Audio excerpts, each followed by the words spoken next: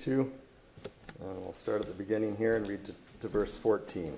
It says, And Jesus answered and spake unto them again by parables, and said, The kingdom of heaven is like unto a certain king, which made a marriage for his son, and sent forth his servants to call them that were bidden to the wedding, and they would not come.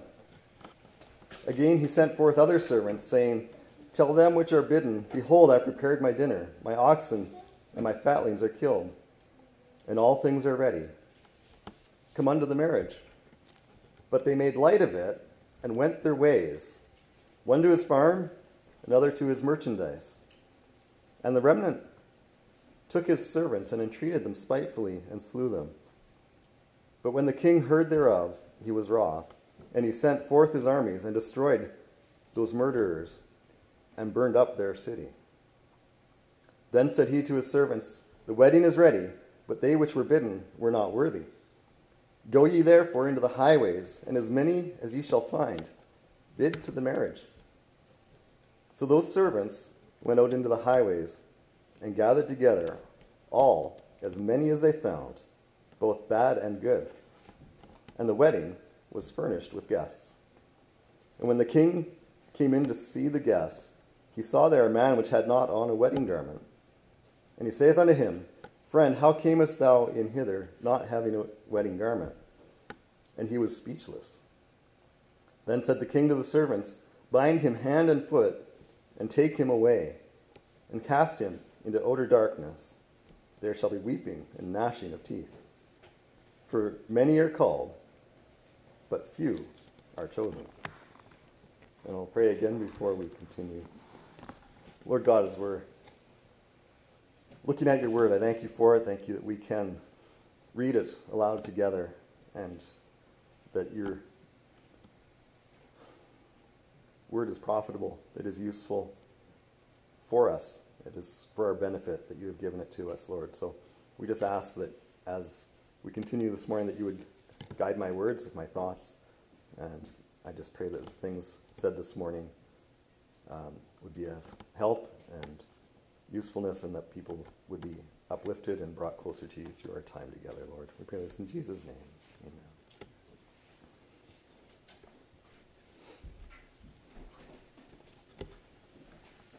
If you were here last week, you remember that there was a sort of a similar parable that Jesus gave of a husbandman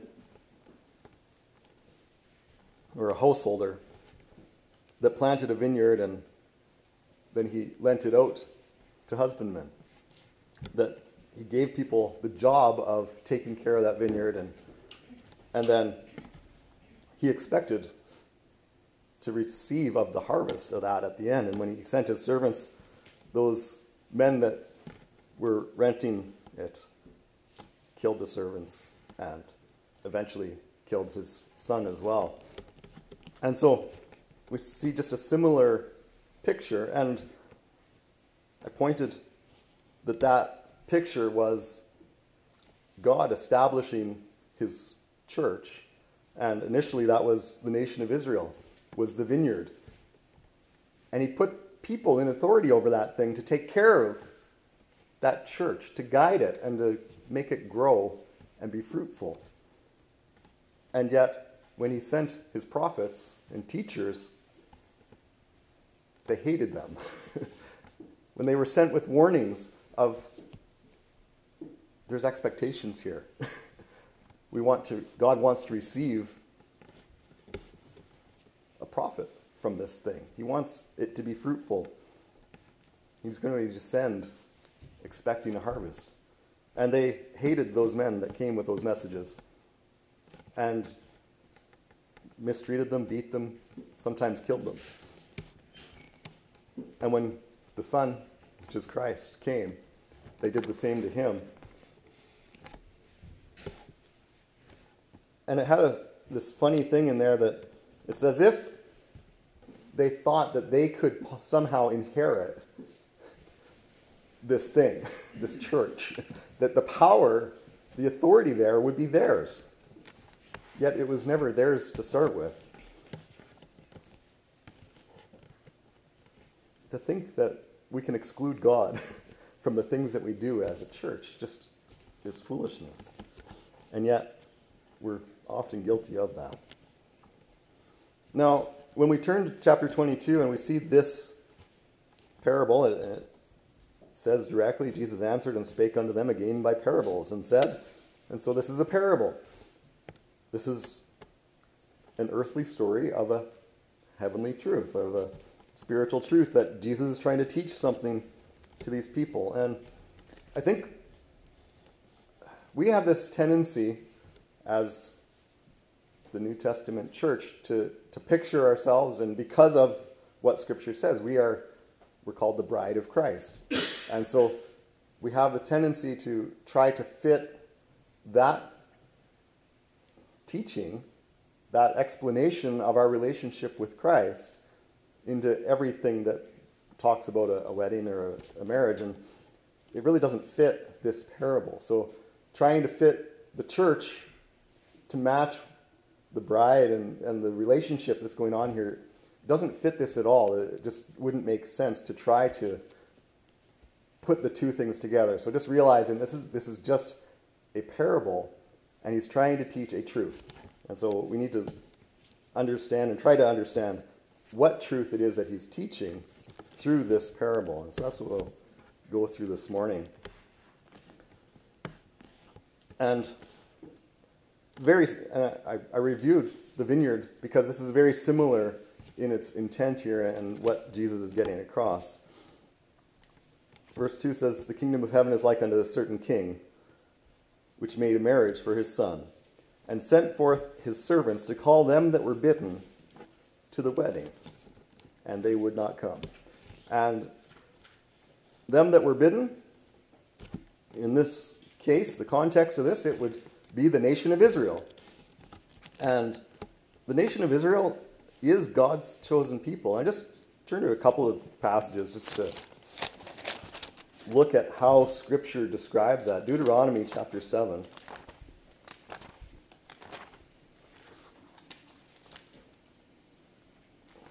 We could go all the way back to Genesis when God calls out Abraham and makes promises of making a great nation of him. Because that is certainly the start of that promise and of that calling out of this particular people. But I just wanted to look at the way, the language that is used to describe the nation of Israel, in particular once it's being established. So Deuteronomy chapter 7, verse 6 says, for thou art an holy people unto the Lord thy God. The Lord thy God hath chosen thee to be a special people unto himself above all people that are upon the face of the earth. And that's the description. That's how God views the nation of Israel, is this special chosen people set aside for his purpose. And he wants those are the people that were bidden. Those are the ones that are called to this wedding. 2 Samuel chapter 7, we see a similar description. I just wanted to look at this one again. 2 Samuel chapter 7. Verse 23 and 24 says, and what one nation in the earth is like thy people, even like Israel, whom God went to redeem for a people to himself, and to make him a name, and to do for you great things and terrible for thy land before thy people, which thou redeemest to thee from Egypt, from the nations and from their gods. For thou hast confirmed to thyself thy people Israel to be a people unto thee forever, and thou, Lord, art become their God. And this is just such a very direct statement of this is God's called out people. He has set the nation of Israel aside as his chosen people. These are the people that Jesus is referring to that have been called to this wedding. It's like a certain king which made a marriage for his son. That's Israel. He sent his servants to call them that were bidden to the wedding. These people that God set aside, and he blessed them with all these blessings, and they wouldn't come.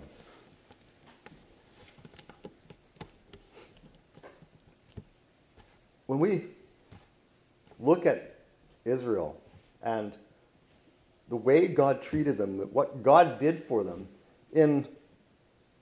we're in Deuteronomy. Moses brought those people out of bondage in Egypt. God performed magnificent miracles. Stuff that there's no explanation for. It's just purely God's hand. And you look at the nations. I'm just reading in Joshua right now, and Israel's going into the land that God promised. Joshua's leading them, and every time they encounter people from that land, it's like those people know the stories. They already know what God did as he brought them out of Egypt. And they're just terrified because they know that this land belongs to them. God promised it, and they haven't got a chance to stand against that God that brought them out of Egypt the way that he did. And God gave them his law. It's like directly, here's what I want. This is the way I want you to live. These are the things I want you to do. These are the things that you ought not to do. This is how you need to treat people. And he gave them all this instruction, and it's a lot of instruction. And he continued to speak through his prophets and all these people to give the instruction. And he gave them whatever they needed, whatever they wanted. They asked for a king. He gave them a king. He did all these things. And yet, in the end, they ended up rejecting him. But if we look at Romans chapter 3, when you compare Israel with us Gentiles, non-Jews, there's a difference. Romans 3 verse 1 says, "What advantage then hath the Jew? Or what profit is there in circumcision?" He says, "Much, every way, chiefly because unto them were committed the oracles of God." God gave them all this scripture, all this instruction to point them to Christ, to prepare them for the Savior that he was going to send. They had full advantage, and it was considered an advantage over the rest of the world. The rest of the world, there was always been opportunity to turn to God. But man, the advantage of having God choosing you and giving you special treatment, that's an advantage. And yet, they've turned that advantage to nothing, and they've rejected what God gave to them. This chapter in Romans 3, it keeps speaking of that, and I'm going to pick it up in verse 9 and read a little bit more of it. It says, "What then? Are we better than they, since they had the advantage and we've received of God's promises?" It says, "No, in no wise. For we have before proved, both Jews and Gentiles, that they're all under sin. As it is written, there is none righteous, no, not one. There is none that understandeth. There is none that seeketh after God. They are all gone out of the way. They are together become unprofitable. There is none that doeth good, no, not one. Their throat is an open sepulchre. With their tongues they have used deceit. The poison of asps is under their lips, whose mouth is full of cursing and bitterness. Their feet are swift to shed blood.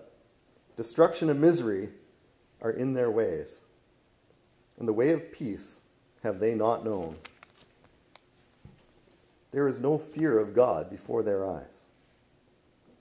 Now we know that what things soever the law saith, it saith to them who are under the law, that every mouth may be stopped, and all the world may become guilty before God.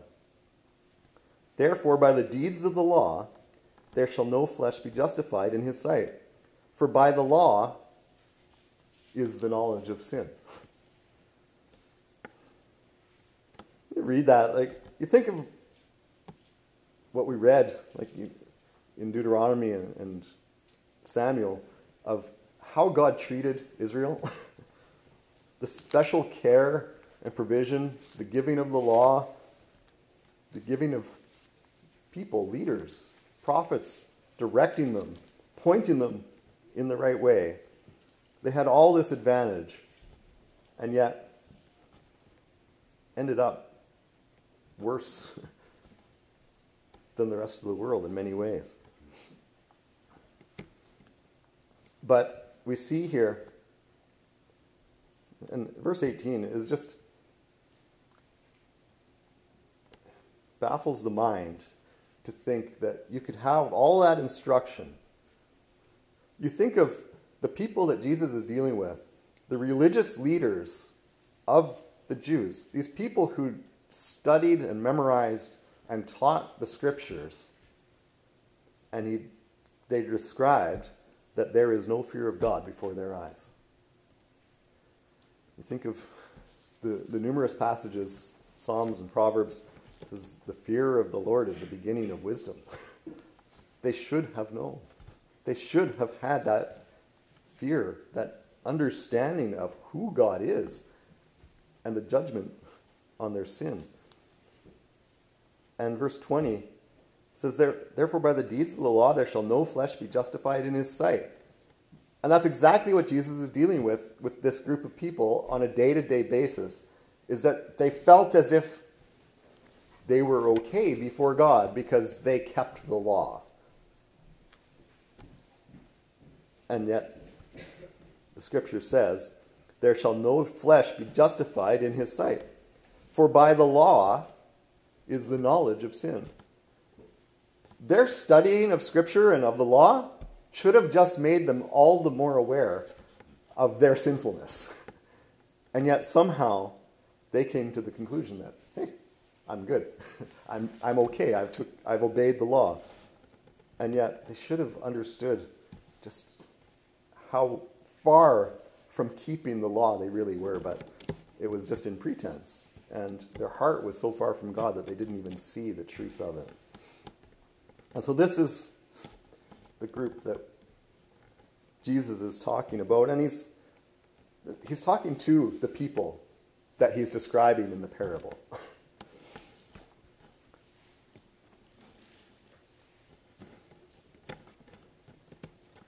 The end of verse 3 says, they sent forth the servants to call them that were bidden to the wedding, and they would not come.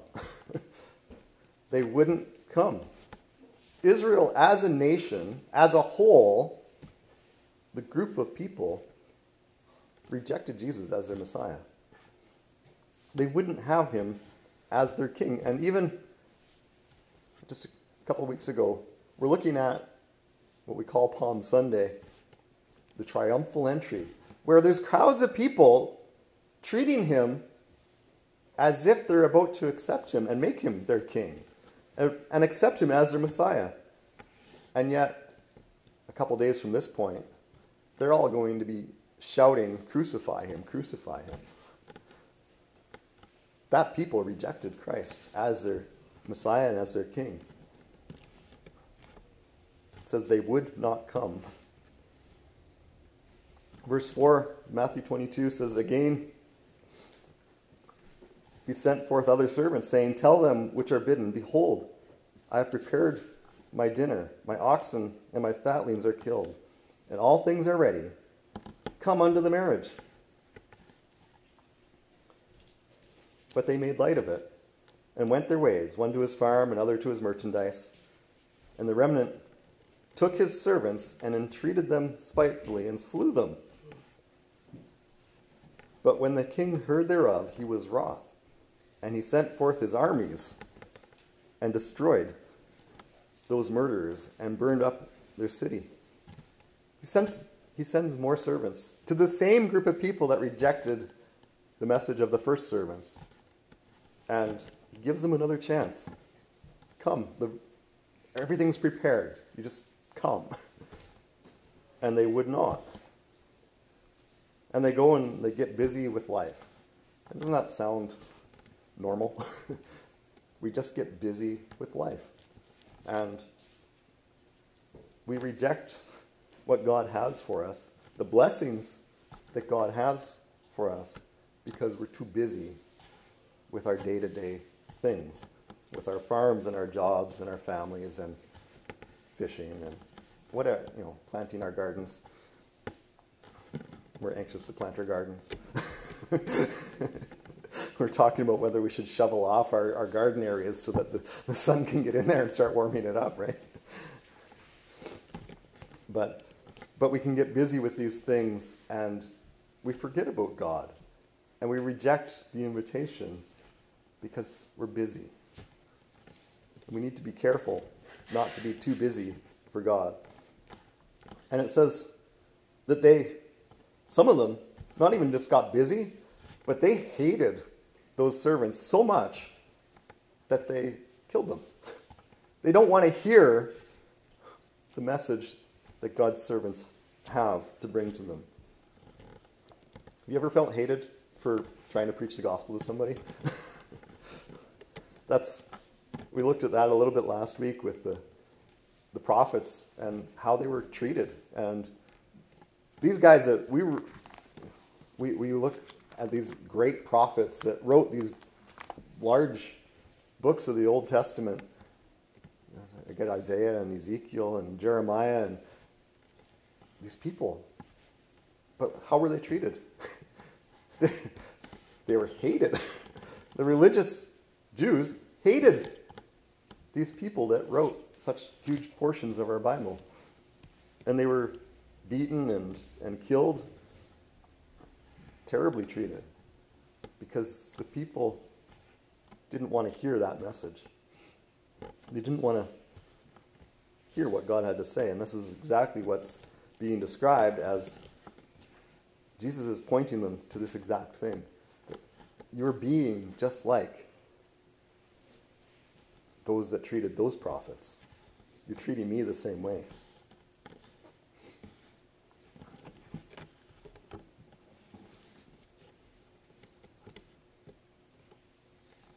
Verse 7 in this that I just read says, when the king heard thereof, of how they treated these people, the servants that were going to bring this message, the invitation to come. Can you imagine?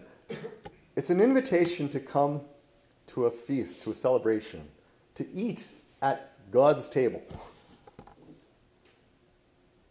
And we hate the people bringing that message, bringing that invitation. And we kill those people that bring the invitation to eat at God's table. It says, when the king heard thereof, he was wroth, and he sent forth his armies and destroyed those murderers and burned up their city. Now, I look at this as a prophetic verse in many ways. I think some people would take this from a historical context and look maybe back to around the year 70 AD when armies came and destroyed the city of Jerusalem. The nation of Israel was basically destroyed shortly after they had crucified Jesus. And that in some ways fits what this is describing, but I would look a little further than that historical context, because Jews still exist, the nation still exists, or does it exists again. The city of Jerusalem is there. It hasn't been fully destroyed. And so I would look further down the road to what the Bible describes as the Great Tribulation. When we read the book of Revelation, which we've started studying in our Bible study, We haven't got to that part yet, but when you get to chapter 4, the rest of the book is basically describing that description of verse 7. The anger of the king sends forth his armies and destroys those murderers and burns up their city. That's, I think, what Jesus is pointing to, is that great tribulation, that judgment. And I don't want to spend all morning on that topic, but it's called the time of Jacob's trouble. This is a judgment on Israel for rejecting Christ. It's a special time period, and Daniel describes it as a 7-year period. And it's the fulfillment of that prophetic timeline that we see in Daniel. And it's so clearly described with so much detail as we go through the book of Revelation and we start to compare with some of the other prophets from the Old Testament. Describes this 7-year period of God's judgment, of God's armies coming and destroying those people that have rejected his invitation.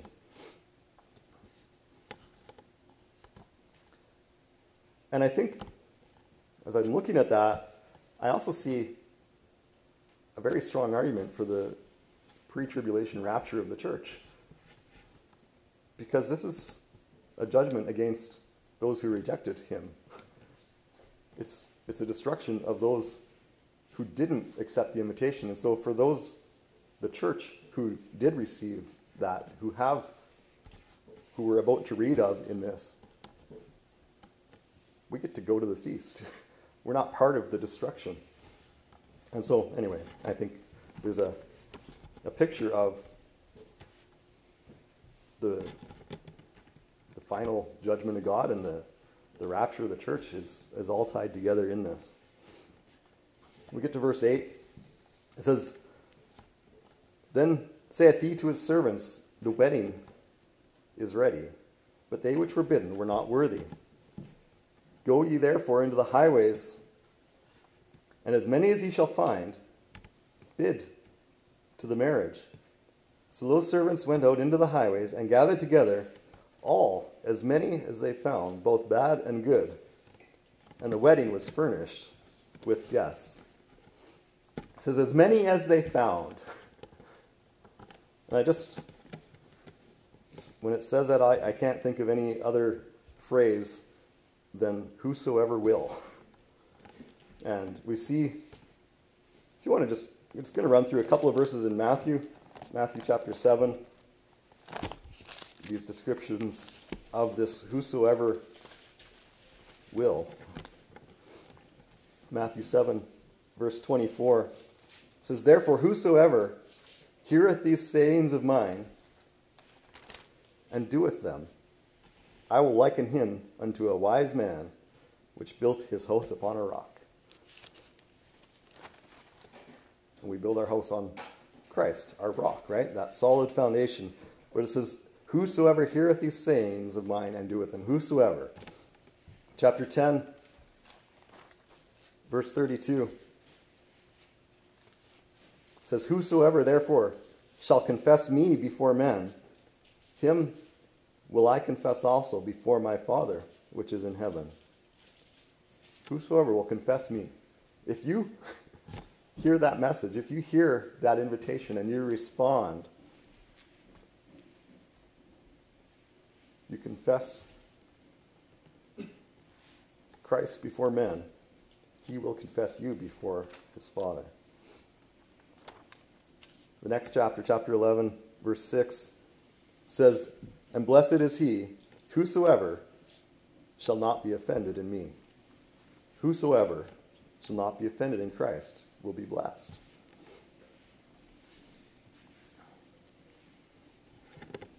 We know, I hope we know, John 3:16, "For God so loved the world that whosoever believeth in him." Whosoever. And then if you want to turn to Romans chapter 10. And this is the key verse as we give the gospel, as we're sharing the gospel message with people, we need to come to this point in Romans chapter 10, verse 13 says, "For whosoever shall call upon the name of the Lord shall be saved."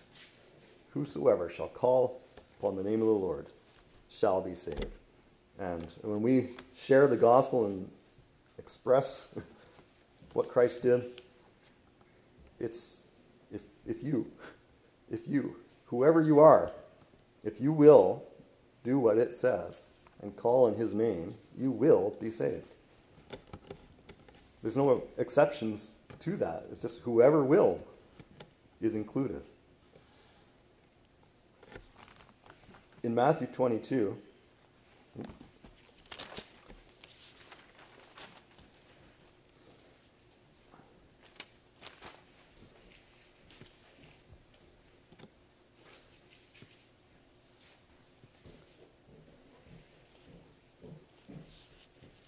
verse 10 says, "As many as they found, both bad and good." And I think I understand what this is saying. We know people, we talk to people who are not Christians, who don't believe what we believe, and we describe them as a good person. They treat others well. They live a decent life. They have good moral standards. They go to work. They raise their children well. They don't do a lot of worldly, sinful things. They're just good people. They're still sinners, and they're still going to be judged by God. But we understand the difference between what we call a good person in the world and bad. And I was reading the book by lost his name, James Coates, and he's describing his time in jail when he was put in jail for holding church services last year in Alberta. Just to clarify our time period here.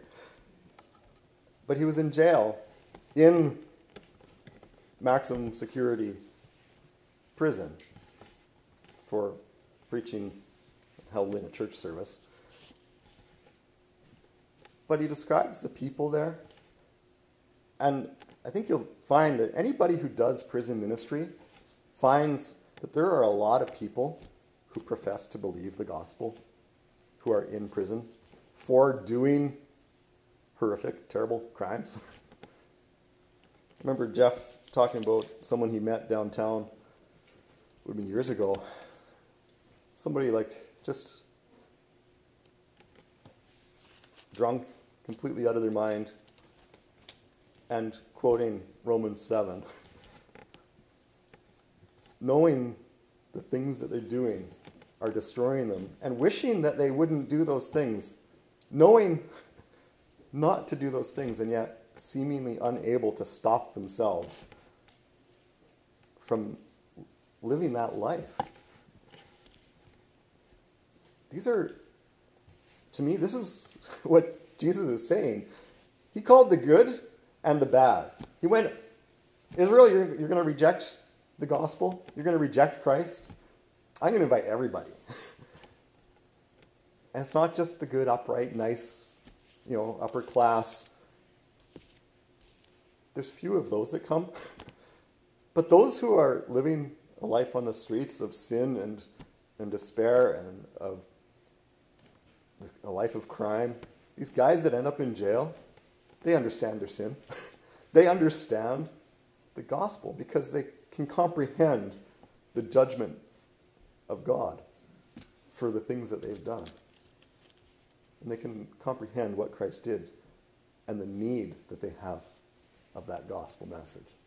Those good people often don't see their need because they think they're good. They've got the same problem that these Jews had. And so he calls as many as they found, both bad and good. And the wedding was furnished with guests. We often say we're going to be surprised when we get to heaven at who is there and also who isn't there. These good, upright people that sit in the church pews on Sunday mornings are often not the people who you will see on the streets of heaven. But the people that we see on the streets of the city may be some of those that we see there. Those that we reject as unprofitable, useless, a waste, wasted lives. Those are the ones that can comprehend the gospel.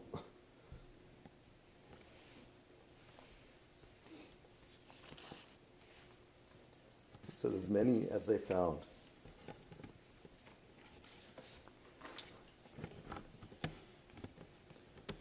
We need to understand who we are. I'm going to read the story in Mark chapter 7. It's a story of a woman who understands who she is. Or at very least accepts what Jesus says about who she is. So Mark chapter 7, starting verse 25, says, a certain woman whose young daughter had an unclean spirit heard of him and came and fell at his feet. The woman was a Greek, a Syrophoenician by nation, and she besought him that he would cast forth the devil out of her daughter. But Jesus said unto her, let the children first be filled, for it is not meet to take the children's bread and cast it to the dogs. And she answered and said unto him, yes, Lord, yet the dogs under the table eat of the children's crumbs.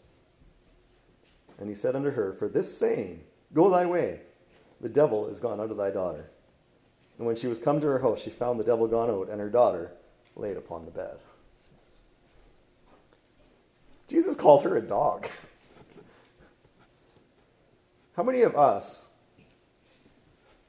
would respond in the same way that she did? With, yes, Lord. Yep, I'm a dog. But even the dogs get some of the scraps, right? Come to our house on Friday for supper and we have pizza, and our dog sits there and stares at you because she knows she gets the crust. Some people appreciate that less than others, but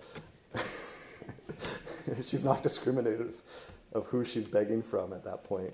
And it's just, that's our Friday meal, and that's our habit. But the dog gets the scraps, the crumbs from the table. And Jesus is calling this woman a dog. That's what we are. We're the dogs under the table getting the scraps. We are the good and the bad, the people in the highways. We get the blessing of God's people rejected Christ, and he extended that invitation to everybody else. And they have the advantage. And yet here we are with the opportunity. And whether good or bad, it's not about who I am, not about what I've done. It's about what he did and the invitation, and am I going to accept that invitation? That's how wonderful that gospel message is. So we can be like this woman, be a dog under the table, understand who we are, and receive the blessing nonetheless. So we finish off this passage. Verse 11 says, and when the king came to see the guests, he saw there a man which had not on a wedding garment. And he said unto him, friend, how camest thou in hither, not having a wedding garment? And he was speechless. And then said the king to the servants, bind him hand and foot, and take him away and cast him into outer darkness. There shall be weeping and gnashing of teeth. Now, verse 13 is pretty clear. We can easily comprehend what that is picturing. And if we look at Revelation 20, the last few verses here, verse 11 says, "And I saw a great white throne and him that sat on it, from whose face the earth and heaven fled away, and there was found no place for them. And I saw the dead, small and great, stand before God. And the books were opened, and another book was opened, which is the book of life. And the dead were judged out of those things which were written in the books, according to their works. And the sea gave up the dead which were in it. And death and hell delivered up the dead which were in them. And they were judged, every man according to their works. And death and hell were cast into the lake of fire. This is the second death. And whosoever was not found written in the book of life was cast into the lake of fire." There's that judgment. There's that outer darkness, that weeping and gnashing of teeth. There's a judgment. And it says, "Whosoever was not found written in the book of life." I'm not sure I fully understand and can explain what Jesus was getting at with these verses. But I do see these other passages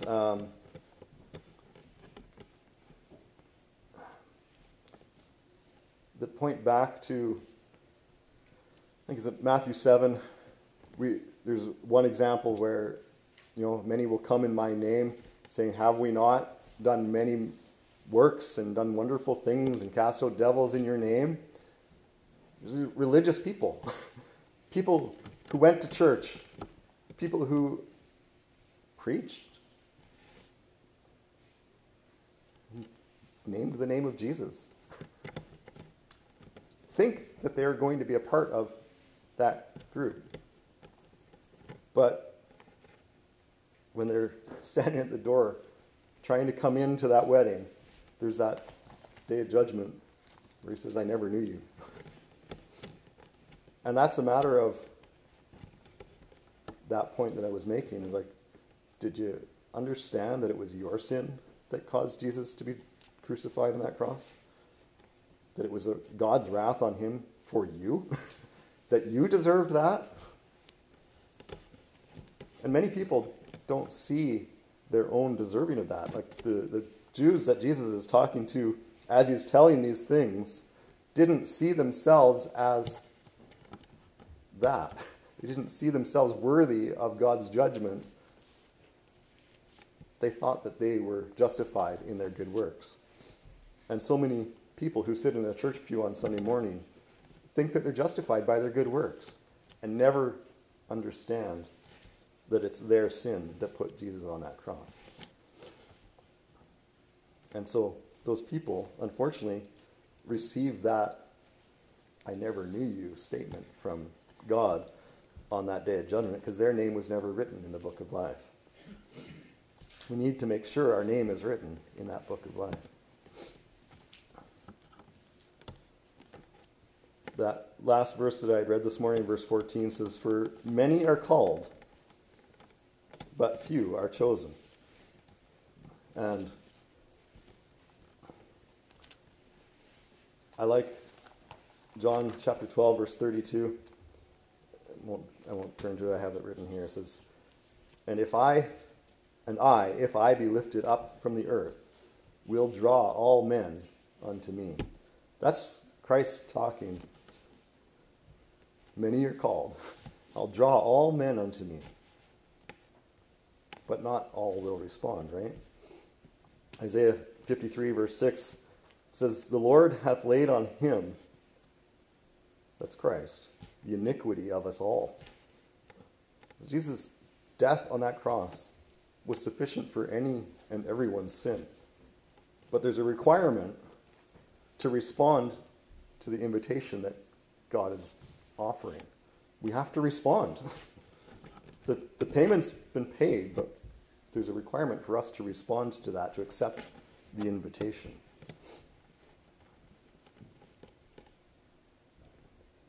John 3.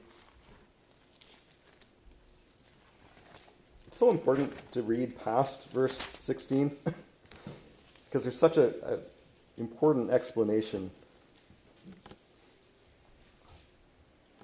Verse 17 says, "For God sent not his Son into the world to condemn the world, but that the world through him might be saved.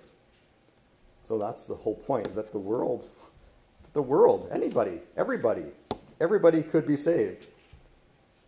He that believeth on him is not condemned, but he that believeth not is condemned already, because he hath not believed in the name of the only begotten Son of God.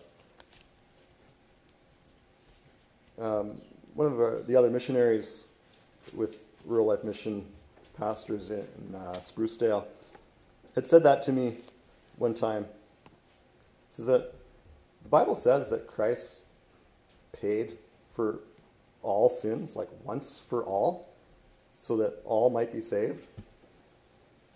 So sins are paid for already. The only thing keeping anybody out of heaven is believing on Jesus, accepting the invitation. The payment's already been paid. The only thing left is to believe. But he that believeth not is condemned already. The condemnation is there from the start, and there is only one way out of it, is just simple faith in Christ. And 2 Peter 3 verse 9 says, God's not willing that any should perish, but that all should come to salvation. He wants everybody to respond. The invitation's out for all, and there's room for anyone, for everyone. It's just who's going to respond.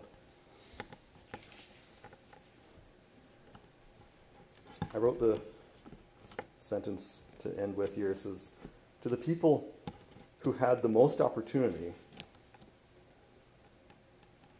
but don't believe, he became the stone that the builders rejected. But to those who do believe, he is the chief cornerstone, the foundation of all that we believe and do. And that's the last part of the previous chapter was speaking. Jesus used that explanation of that chief cornerstone, the stone that the builders rejected, became the head of the corner. And that's what he is to us. Let's pray.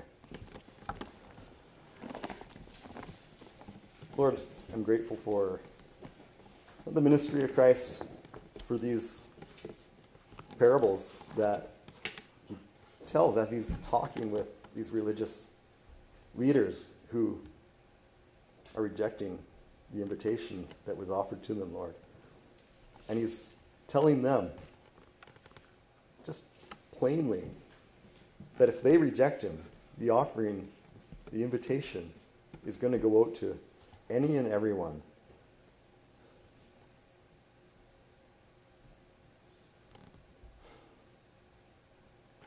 And so clearly in the previous passage that as they reject him, the stone that they're rejecting as they're building their church, building their foundation on dead works, he becomes the head of the corner, the foundation that the true church builds their faith on, Lord, because he is what paid for our sin, not our own works.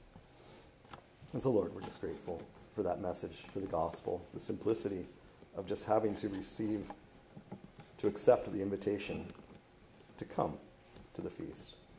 So again, we thank you for this time, and we ask your blessing in Jesus' name.